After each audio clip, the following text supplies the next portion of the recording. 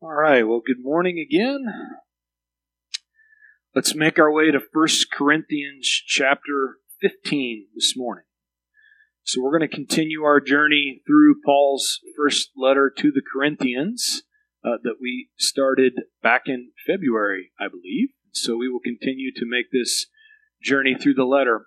And as you guys make your way to the 15th chapter, let me just remind you that Paul is writing this letter to a church that he knew very well. In fact, he spent 18 months with these people while he planted the church, and he got leadership in position, and prior to him departing to continue his church planting mission. And so now he's in this place where he's received letters concerning how the church is actually doing, and it's rather alarming. There's lots of issues happening inside the church in Corinth. And so he begins these first 11 chapters addressing the issues that had taken place. He's trying to give them items that they can correct, things that they can work on. And so he specifically starts off in chapter 1 by addressing the biggest issue in the church in Corinth, and that was divisiveness. That they had begun to become divided within the church. And the issue that they had, the divisiveness, was really rooted in their own carnality, is what Paul says.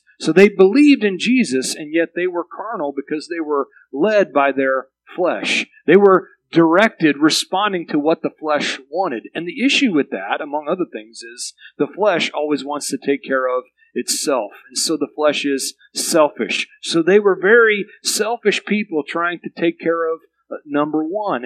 And what Paul eventually leads to in chapter 11, verse 1, is he leads to saying, look, if you want to know what it looks like to be led by the Spirit instead of by your flesh, you can look at me. Imitate me as I also imitate Christ. And so a bold statement by the Apostle Paul, but because of the grace that God had upon him, he could say that very boldly. And so he's encouraging them to follow after him. And for all of them, as a group, they all thought they had a word to share. They all wanted to speak. They all wanted in on the action, which is why, as we look through chapters 12 through 14 concerning spiritual gifts, Paul wanted to make it very clear that they were to be orderly. They had been given a tremendous amount of gifts by God. The word that we looked at in the Greek was the word charisma, which has in its root the word charis, which is Greek for the word grace. You see, these were gifts. These were graces from God. They weren't achieved by any great work of their flesh. This was just because God loved them, that He gave them gifts. But the problem that we still have to this day is we can often mistake gifts for maturity. And they are very, very different. You see, gifts are not a sign of maturity, but what is a sign of maturity is the fruit of the Spirit. What Paul writes in Galatians 5:22 is the fruit of the Spirit is love.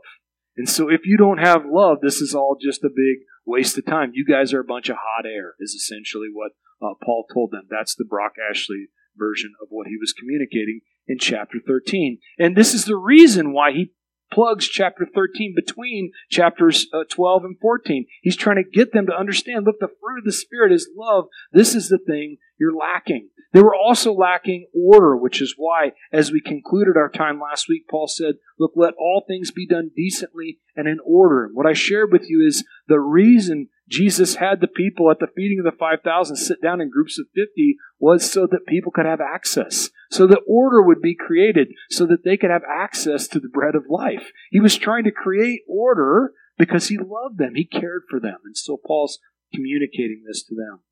Now, as we arrive in chapter 15, he's going to address another question they had, specifically around the resurrection of Jesus Christ. Now, the reason Paul has to address this issue in Corinth is because at this time, the Corinthian church was being pressed in on all sides by the culture that surrounded them. And so they existed there in what is modern-day Greece. Corinth is still a city you can visit to this day. And the Greco-Roman culture, in particular the Greek philosophy, had permeated into the church. And one of the things in Greek philosophy that they thought was completely ludicrous about the Christian faith was the resurrection of the dead. They didn't believe in it. They couldn't wrap their minds around it philosophically, and so they just dismissed it. They passed it off. And the other reason, really the most insidious reason behind this is, if there is no resurrection of the dead, then it doesn't matter what you do in these bodies. So this is really what was taking place in Corinth. They were living this lifestyle where it was essentially the Las Vegas of the New Testament. I mean, this place was wild. In fact, sitting above the city was this building that I put up here on the screen called the Temple of Aphrodite. And it looked down on the city of Corinth. And what happened is every evening in the temple, they had over 1,000 temple priestesses. And they would descend down into the city of Corinth and worship with people. But these priestesses were actually temple prostitutes. And so you understand the lifestyle that was taking place inside Corinth. And they had convinced themselves that what happens in these bodies is going to stay in the ground. So it didn't matter. Let it rip, tater chip. That's the way they were operating with one another. Now, this is what Paul is going to address in chapter 15 as he covers the resurrection. And we are going to take 2 weeks to cover this chapter because, at least in my estimation, this is the greatest chapter in the New Testament on the resurrection, period. Paul is going to go to great lengths to explain the resurrection of Jesus Christ and its importance in our lives. So with that said, I've got a lot of notes for you. This is, by the way, why on those clipboards in front of you, you have Bible study notes. I would always encourage you to jot things down. Take this back. We're going to go through a lot of text, a lot of things to consider. So underneath the welcome card that I would love for you to fill out, underneath that are Bible study notes. I want to encourage you to take notes as we make this journey through the first half of the 15th chapter. Paul begins by saying, "Moreover, brethren, I declare to you the gospel which I preached to you, which also you received, and in which you stand, by which also you are saved, and if you hold fast that word which I preached to you, unless you believed in vain." And Paul starts by saying, remember, I declared to you the gospel. The word in the Greek is evangelion. This is where we get our word for evangelism. It simply just means good news. And what is the good news that they were sharing from the gospel? But it was just simply that Jesus Christ has given his life for your sins, that the God of the universe laid down his life for you on your behalf to pay a price that you could not pay, and he's now raised from the dead, so you now are new creations. And this isn't just good news, this is great news. And so Paul said, this is the gospel that we first shared with you, that you received in verse 1, in which you stand, by which you are saved. And now he's calling them to hold fast to that word that he preached. And so at the end of chapter 13, Paul said, I want you to abide in these things: faith and hope and love, these three. And as we see faith and hope and love in this first 2 verses of chapter 15, what we find is by faith, you have received the promise. You have received through the grace of Jesus Christ, you now have salvation. So this is what you look like in your past. You now have set aside your past. You've now received this tremendous gift. By faith, you've believed it. You've received it. In the present, where you stand, is you stand in the very love of Christ. This is what we shared when we covered chapter 13. And this love is actually what picks you up and what carries you through the day. I don't know about you guys, but there's days where I don't know if I can get up. I don't know if I can make another go at this thing. And yet, because of the love of Christ, he comes alongside us, he picks us up, and he carries us. He brings us through the day. And then what propels us and continues in us is, lastly, hope. What kind of hope do we have? We have hope in the future. This is what Paul's saying. I want you to hold fast to the hope that you have. In what? In the resurrection. I want you to hold fast in the hope that this isn't the best God has to offer. He's got so much more in store for you. And so if you don't have that hope, I don't know where your hope resides. Now, verse 3, Paul says, "For I delivered to you, first of all, that which I also received, that Christ died for our sins according to the Scriptures." So Paul's going to give them a reminder, a little history lesson, that Jesus, the Christ, died according to the Scriptures. And he no doubt had some of these Scriptures probably in mind. I just wanted to bring a few of them to your attention, like Psalm 22. If you've never flipped through this psalm or given it a good read over, when you do, you'll be shocked at the description that David gives 1,000 years before Jesus would step foot on the earth of the crucifixion. beginning with verse 1, my God, why have you forsaken me? I mean, it is a graphic detail of what Jesus would go through on the cross. If you advance in your Bible to Psalm 69, and you look there in verse 21, you see, they also gave me gall for my food, and for my thirst they gave me vinegar to drink. This is literally what took place as Jesus was on the cross. They gave him gall and vinegar to drink. And so we have descriptions showing the Christ on the cross, giving his life for us. Isaiah chapter 50 is the prophet Isaiah, 700 years before Jesus would step foot on the earth. It says in Isaiah chapter 50, verse 6, if I can get there, my sticky stuck together. I gave my back to those who struck me, and my cheeks to those who plucked out my beard. I did not hide my face from shame and spitting. And so now you have the description of Jesus being put on trial, them beating him, punching him in the face, plucking out his beard, and spitting upon him. This is Isaiah mentioning it in Scripture 700 years prior to those events. And then if you fast forward to chapter 53, in verse 3, he says, he is despised and rejected by men, a man of sorrows and acquainted with grief. And we hid, as it were, our faces from him. He was despised, and we did not esteem him. In verse 5, he was wounded for our transgressions. He was bruised for our iniquities. The chastisement for our peace was upon him, and by his stripes we are healed. These are all words that spoke of the Messiah giving his life for us. Even down to Zechariah chapter 12. Here in the middle of, or actually towards the end of Zechariah, we see, I said to them in verse 12, if it is agreeable to you, give me my wages, and if not, refrain. And so they weighed out for me 30 pieces of silver. And the Lord said to me, throw it to the potter, that princely price they set on me. So I took the 30 pieces of silver, and I threw them in the house of the Lord for the potter. Describing the very betrayal of Jesus, where Judas sold him out for, you guessed it, 30 pieces of silver. Being so ashamed over what he'd done, Judas goes back to the house of the Lord, and what he does is he throws the money that are on the floor at the feet of those in the Sanhedrin.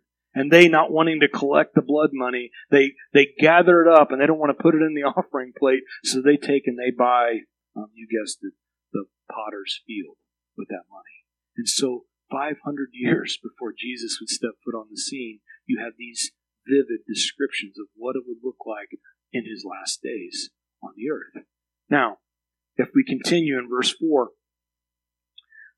and that he was buried, and that he rose again the third day according to the Scriptures.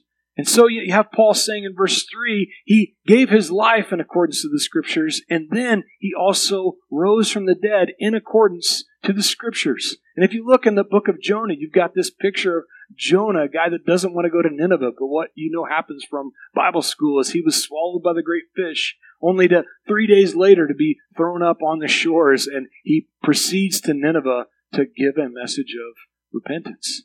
Repent, for the kingdom of God is at hand, is the message Jonah ultimately gave to the people in Nineveh, and they were saved.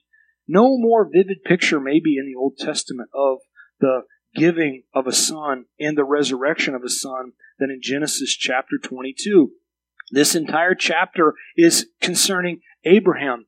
Abraham gets a word from the Lord to take his only son, his only begotten son, Isaac, the son of promise, to take him all the way to, you guessed it, what is modern-day Jerusalem, to Mount Moriah, a mountain on the edge of the city, and to sacrifice his only begotten son. And here you have Abraham making a journey 3 days up the mountain. For 3 days and 3 nights, his son is as good as dead. He's a goner.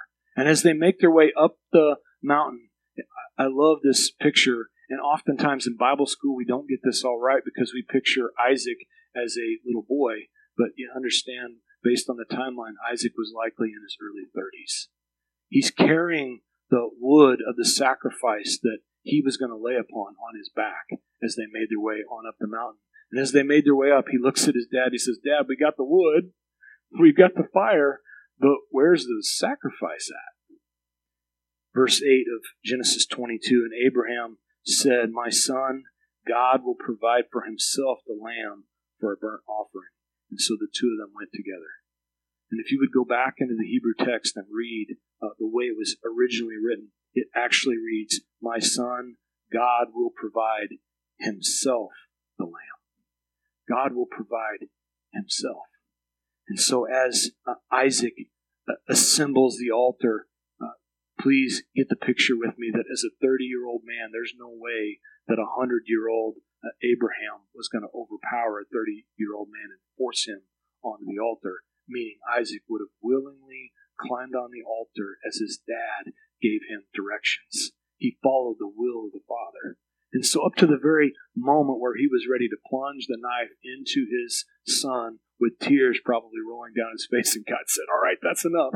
Stop. The picture is complete. I wanted you to get this, and I want people thousands of years later to get this." And so they make their way back down off of that mountain, off of the edge of Jerusalem, and guess what? Isaac is raised from the dead. I mean, he was as good as a dead man, but 3 days later, Abraham has his son back. And so the joy that is there inside this picture, all the way back in Genesis 22. Now, if we fast forward to the New Testament, here's Jesus. He's speaking to all the naysayers. They're questioning him. They want him to show more signs. And so in verse 40 of Matthew chapter 12, he says, "For as Jonah was 3 days and 3 nights in the belly of the great fish, so will the Son of Man be 3 days and 3 nights in the heart of the earth." You want a sign? This is the sign you're going to get. The Son of Man is going to be 3 days and 3 nights in the heart of the earth. Similarly, as he's debating, actually not debating in John chapter 2, he's ran the money changers out of the temple. He's chased them off, and the Pharisees come up. They say, "Look, who's given you the authority? Who's given you the right to do this?" And in John chapter 2, verse 19, Jesus answering to them, he says, "Destroy this temple, and in 3 days I will raise it up." And they think he's talking about a building. John goes on to say is what they didn't realize, none of them, is that he was talking about his own body, the temple of God.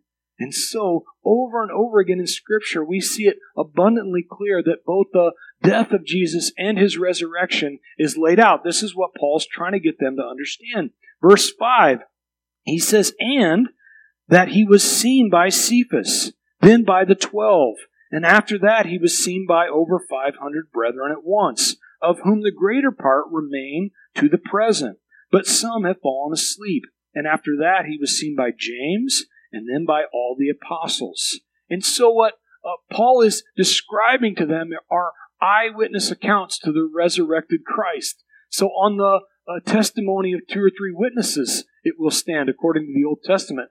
Paul's saying, look, there's way more than 2 or 3 that saw Jesus resurrected and alive. In fact, there's some of them still alive today. Go ask them about it if you don't believe what I'm saying. And so he communicates to them that Peter saw Jesus. That's Cephas that he mentions there, and the 12, and even 500 people who gathered at one time, and many of them are still alive to this day that you can ask, including the half-brother to Jesus, James, that he mentions here in verse 7. Now that's important to me because you realize from Mark chapter 3 that James would go to visit Jesus along with his brothers, along with his mother, and stand outside of the house he was teaching in, not because they wanted to hear his brother teach, but because they didn't believe him. They wanted him to stop, to shut it down, stop with all the Messiah talk. Our brother's gone crazy. He didn't believe his own half-brother. And so what does Jesus do? But after the resurrection, he appears to James. And what you find is, just like James, if you come into contact with the resurrected Jesus, your life is never the same again. It can't be. It can't possibly be. And so for James, his life would never be the same. He would go on to become the leader of the church in Jerusalem. That's why Paul mentions him. In fact, in church history, James was given a nickname. They called him Old Camel Knees, which is pretty funny to us. But they called him this because James spent so much time in prayer that he actually developed calluses on his knees that looked like the knees of a camel. Far cry from the guy who didn't even believe in Jesus years before. And so things change when we come into contact with the Lord. Paul's describing eyewitness accounts. In fact, in modern day, a gentleman named Lee Strobel was a known atheist and a reporter for the Chicago Tribune, and his wife had accepted Christ, and so he went on this mission to actually disprove and discredit Jesus and the resurrection. And so he, like a good reporter, he began to do research and develop the story and put it all together, all the evidence. And what happened, if you read the book The Case for Christ, it was released in the late 90s, is Lee Strobel became a believer.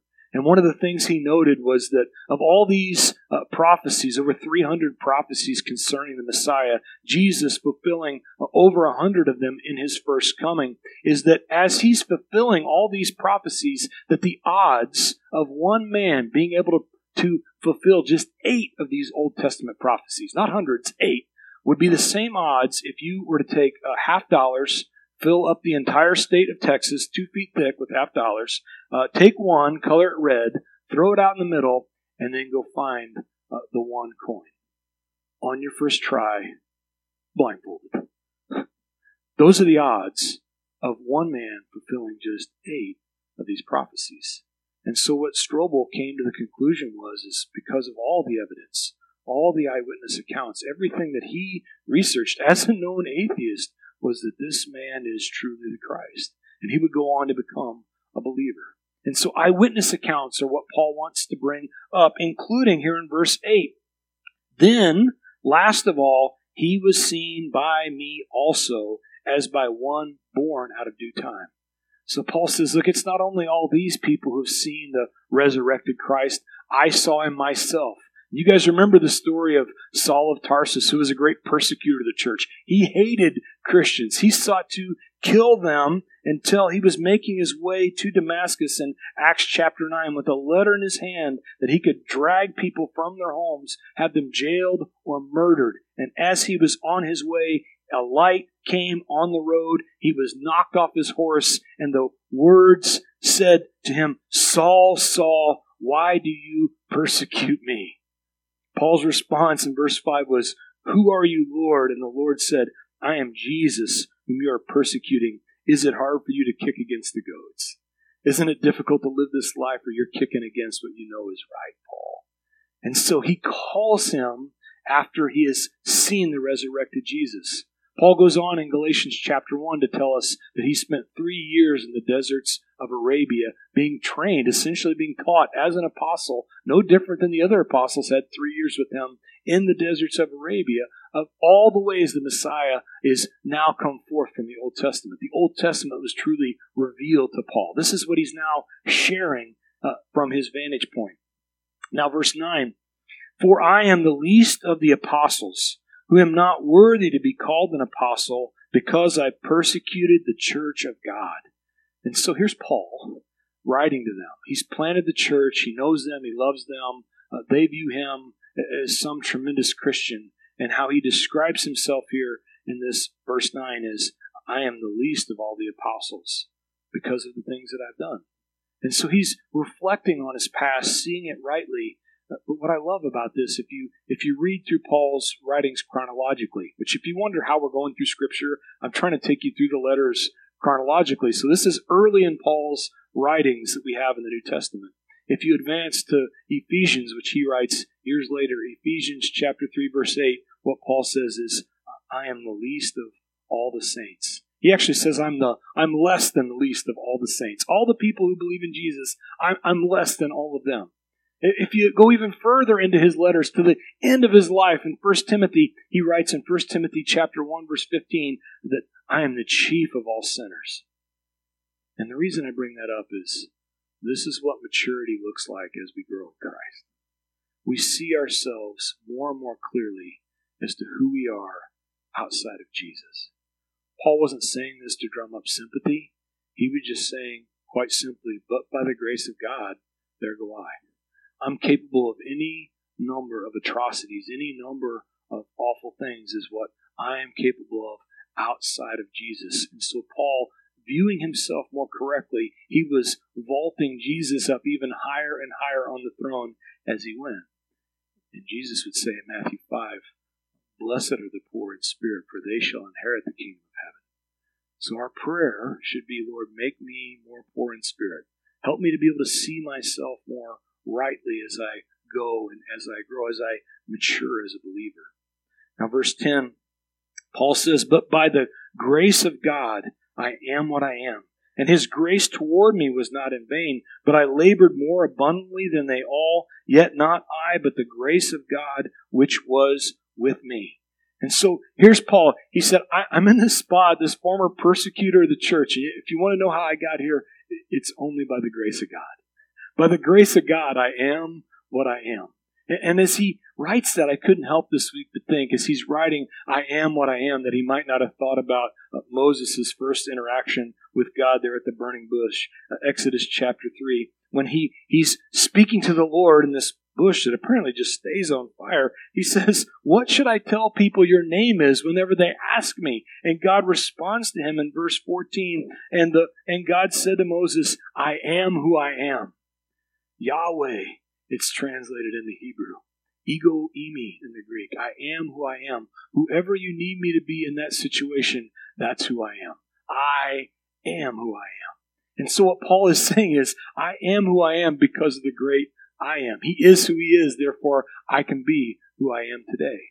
And as we advance in Exodus, if you skipped over to Exodus 34, Moses again wanting to see the glory of the Lord puts him in the cleft of the rock, and then he passes by Moses, and God speaks to him in verse 6 and says this, the Lord God, merciful and gracious, long-suffering, abounding in goodness and in truth.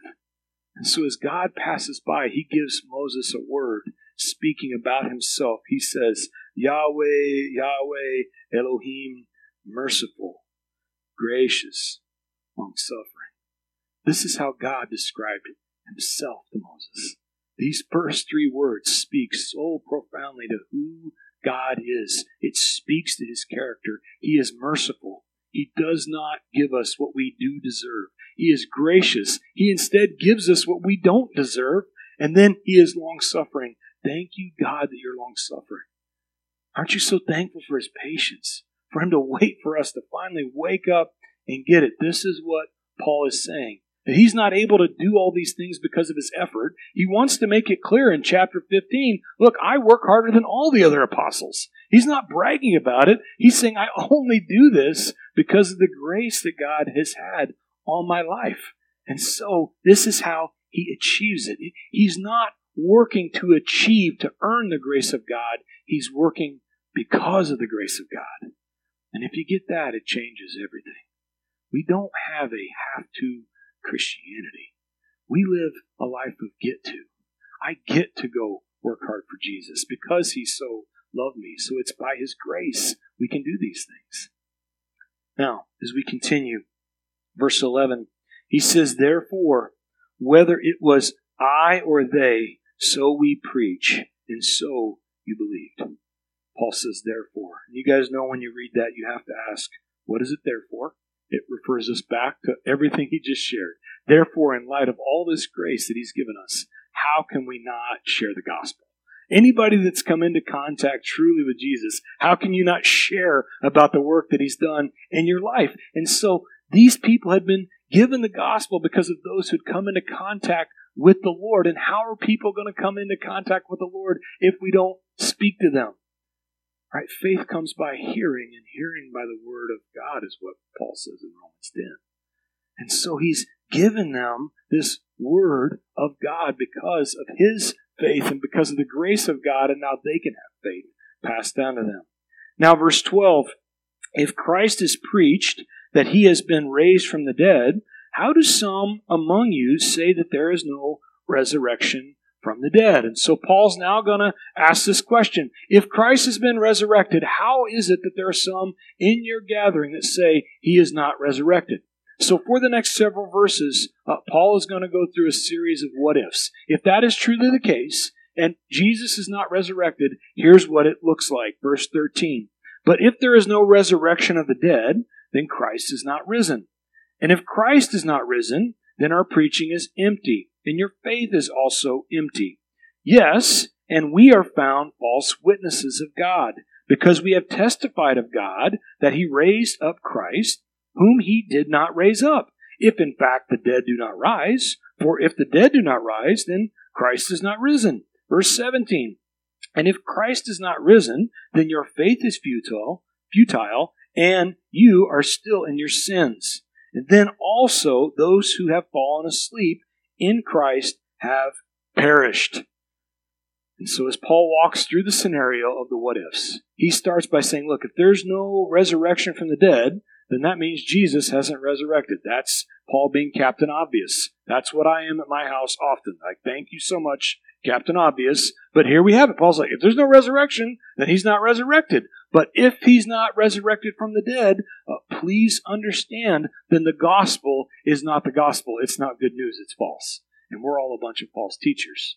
And if we're all a bunch of false teachers, then the reality is, if Jesus just simply was a great guy who gave his life for your sins, if he gave his life for what Paul would say in Colossians, the handwriting of requirements that was against you, that was contrary to you, if those things were nailed to the cross and buried, but they stayed there, then you stayed there. You're still dead. You're dead in your trespasses. You're dead in your sins. And all this faith that we talk about, this is just one big, gigantic farce. It's a waste of time for everybody involved. He continues in verse 19. If in this life only we have hope in Christ, we are of all men most pitiable. And so if only in this life we have hope, then we're of all men most pitiable. If in this life the only hope we have is what we can do, what we can build, what we can gather in this life, then what's the point? What's the point of all this? You shouldn't be going out and taking care of other people. You shouldn't be helping others. You know who you should be taking care of? Old number one. You should be building yourself up a kingdom right here and right now. In fact, make this place heaven. Go for it. If there's no resurrection from the dead, and this is heaven, then for each of us, I shouldn't be here right now. I should be out with my jacked up pickup truck. I mean, I'm telling you, I'm going Motley Crue. Girls, girls, girls. That's the way it should be for all of us, if this is heaven. But what all of us know, is that if this is heaven, this is one hell of a heaven. There's so much death, so much loss. As I try to carve out my little heaven, what happens when heaven gets taken away? What happens when my health fails? I was speaking about a gentleman yesterday, in fact, who had made everything about this particular career that he had chosen. He had forsaken his family. He'd forsaken everyone he loved because of this particular thing that he loved to do. And it was a great career while it lasted, until his health failed. And now, as a result, he can no longer do this thing. And he's one miserable son of a gun. Why? Because that was God. God let him down. Heaven let him down. This earth, this is the best this life has to offer. And so if our hope is right here and now, then it's hopeless. And this is what it looks like to follow a Savior that's dead.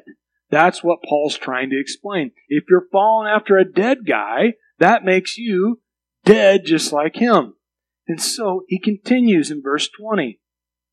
But now Christ is risen from the dead and has become the first fruits of those who have fallen asleep. One of my favorite butts in all of Scripture. One of my favorite butts anywhere.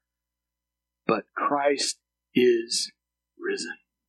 He is not dead. You don't serve a dead Savior. All the evidence points to this. All of the evidence points to it. And you know what else does? Your own hearts.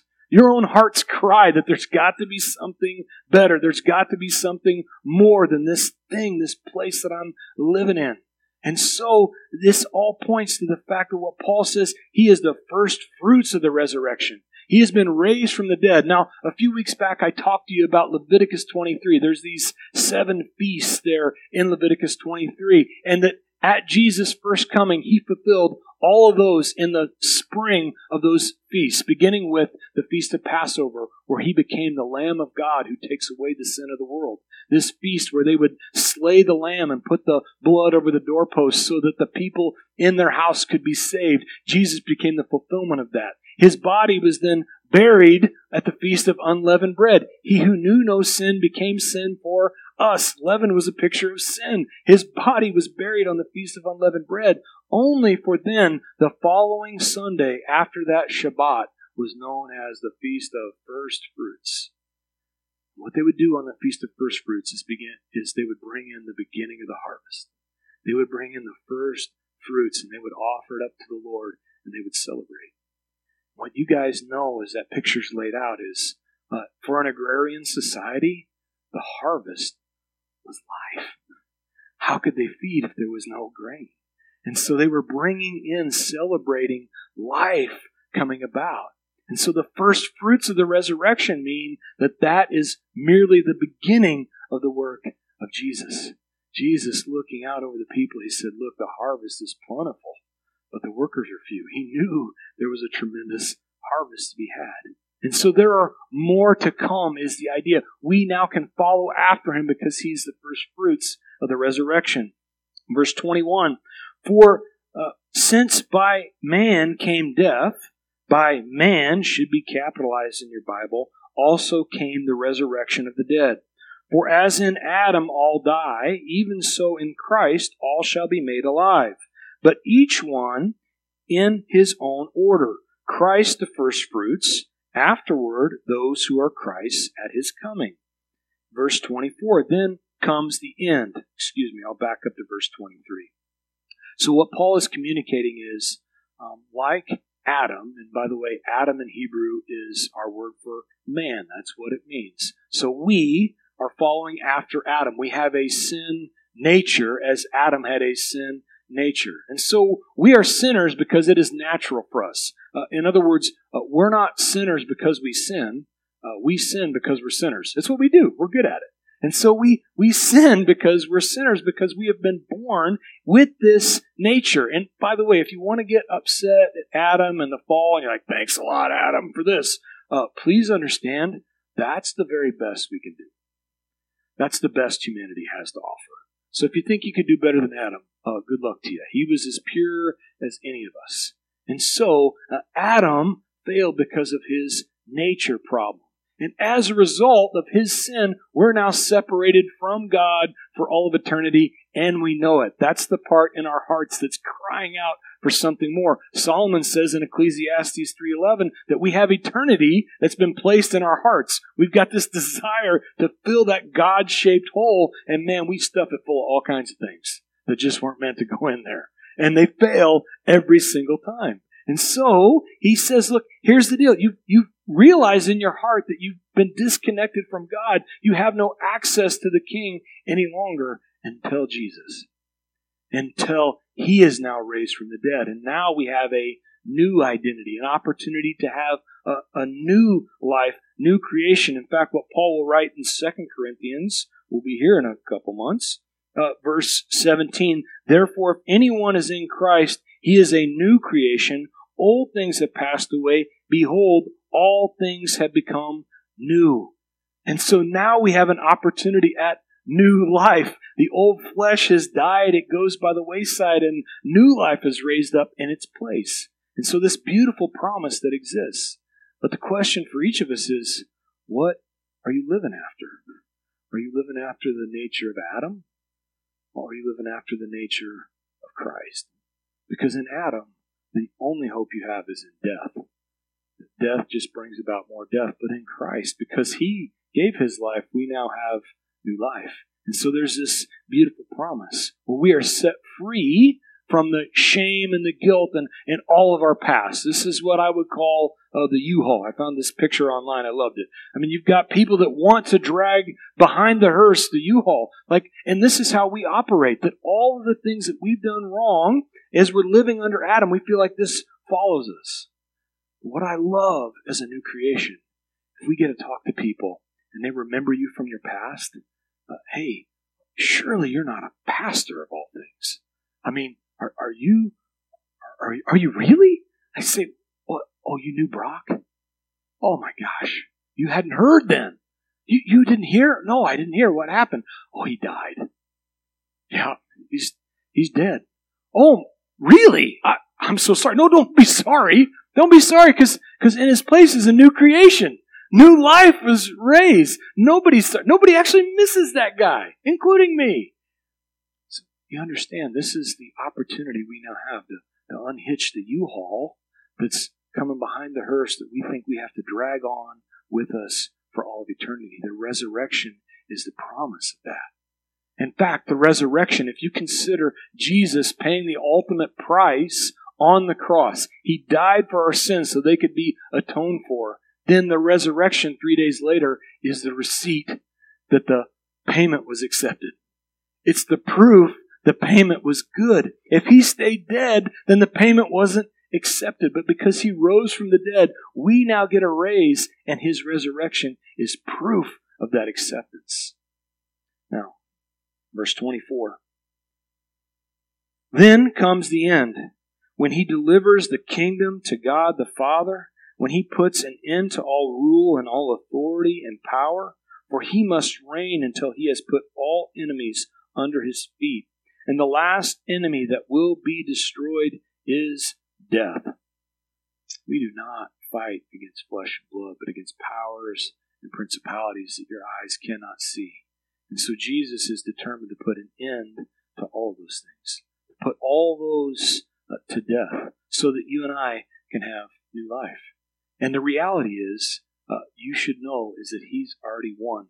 Revelation chapter 1, as he's communicating there with with John in Revelation chapter 1, Jesus speaking says, I am he who lives and was dead, and behold, I am alive forevermore. Amen. And I have the keys of Hades and death.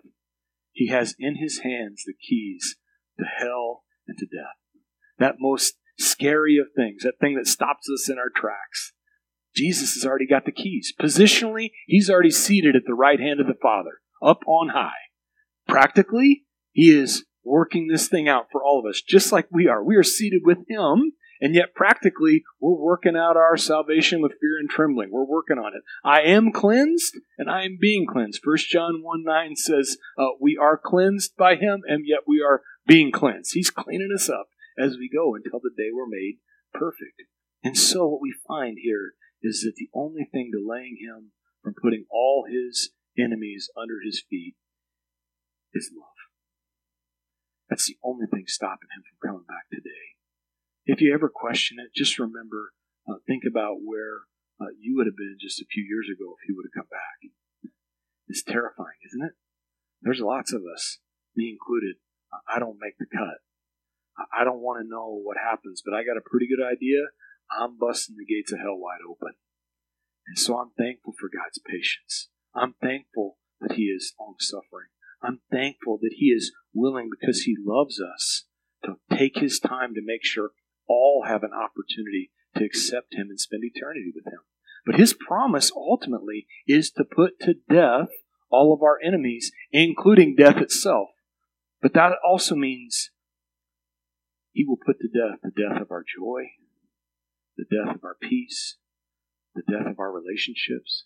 All these things that we're fearful will go away will never go away. He will put to end the end of those things. We'll have all of eternity to enjoy it. Now, verse 27 as we wrap up. For he has put all things under his feet. But when he says all things are put under him, it is evident that he who put all things under him is accepted. And now, when all things are made subject to him, then the Son himself will also be made subject to him who put all things under him, that God may be all in all. Paul here is quoting from Psalm chapter 8, verse 6 to begin with. And what he's communicating is that all authority has been given by God to Jesus Christ. The only one not subject to Jesus' authority, which is what Paul is referring to, is God himself. Which means everything you see, everything you can imagine, all the universe, all the power is all given to Jesus himself. And you know what he decided to do with it? Give it all up. Philippians chapter 2 says he emptied himself. He was equal with God. And yet, because he loved us, he gave it all up for you and I. He walked away from every bit of it. to give his life for us. Why? Because he loves us. To purchase us back. This is what it means to be redeemed. To be bought back. This is what Jesus did. He gave his life for us so that we could be purchased back. And by the way, he didn't have an agenda. I mean, think about it. It's all his. By him having all authority, there could be nothing more that could be added to him. There was no hidden agenda. Paul said in 1 Corinthians 13:5, when we read through it, that love does not seek its own. Jesus, personifying love, doesn't seek his own. He's not looking to add something to him. We had nothing we could give him. He just simply wants a relationship with you, plain and simple. And as a result, because he so desperately desired a relationship with you, he gave up all authority. And now, he's going to go through all of eternity, being the only one that still bears any scars whatsoever. When we look at him, we're going to see the scars in his hands. We're going to see the scar on his side. We're going to see the scars on his feet. And I share that with you not because it's going to be a bummer when we're there for all of eternity. We're not going to look at that and lament and cry out. But what we're going to be able to do is look at that and go, that's how much he loves me. He loves me that much. To go through that, to endure that for me. And so it becomes this reflection for all of eternity to remember the price that he paid. Last place in Scripture we'll go as we wrap up. Ephesians chapter 3, verse 14. For this reason I bow my knees to the Father of our Lord Jesus Christ, from whom the whole family in heaven and on earth is named, that he would grant you, according to the riches of his glory, to be strengthened with might through his Spirit in the inner man, that Christ may dwell in your hearts through faith, that you, being rooted and grounded in love, may be able to comprehend with all the saints what is the width and the length and the depth and the height, to know the love of Christ, which passes knowledge, that you may be filled with the fullness of God. Now abide in him, who is able to do exceedingly and abundantly above all that we ask or think, according to the power that works in us. To him be the glory in the church by Christ Jesus to all generations, forever and ever. Amen. So, Father, we thank you and we praise you for the resurrection. Lord, thank you for reminders of how much you went through, what you endured, as a father to give up your only begotten Son. Lord Jesus, for the price you paid, we cannot comprehend the height or the width or the breadth or the depth of how much you love us. But when we see this price paid, and we're going to have all of eternity, I believe, to try to wrap our minds around it, and I don't think we're ever going to get there, Lord. But we praise your name. We are so thankful that we are rooted and grounded in this promise, that there is a hope beyond this life. Father, help us to focus on that hope when today gets to be really, really hard. Lord, thank you for the hope of eternity. Thank you for the blessed assurance that we have in you, that we are going to be delivered into the life to come. Father, we praise you for the work you did on the cross. Lord Jesus, we thank you for the resurrection. It's in your name we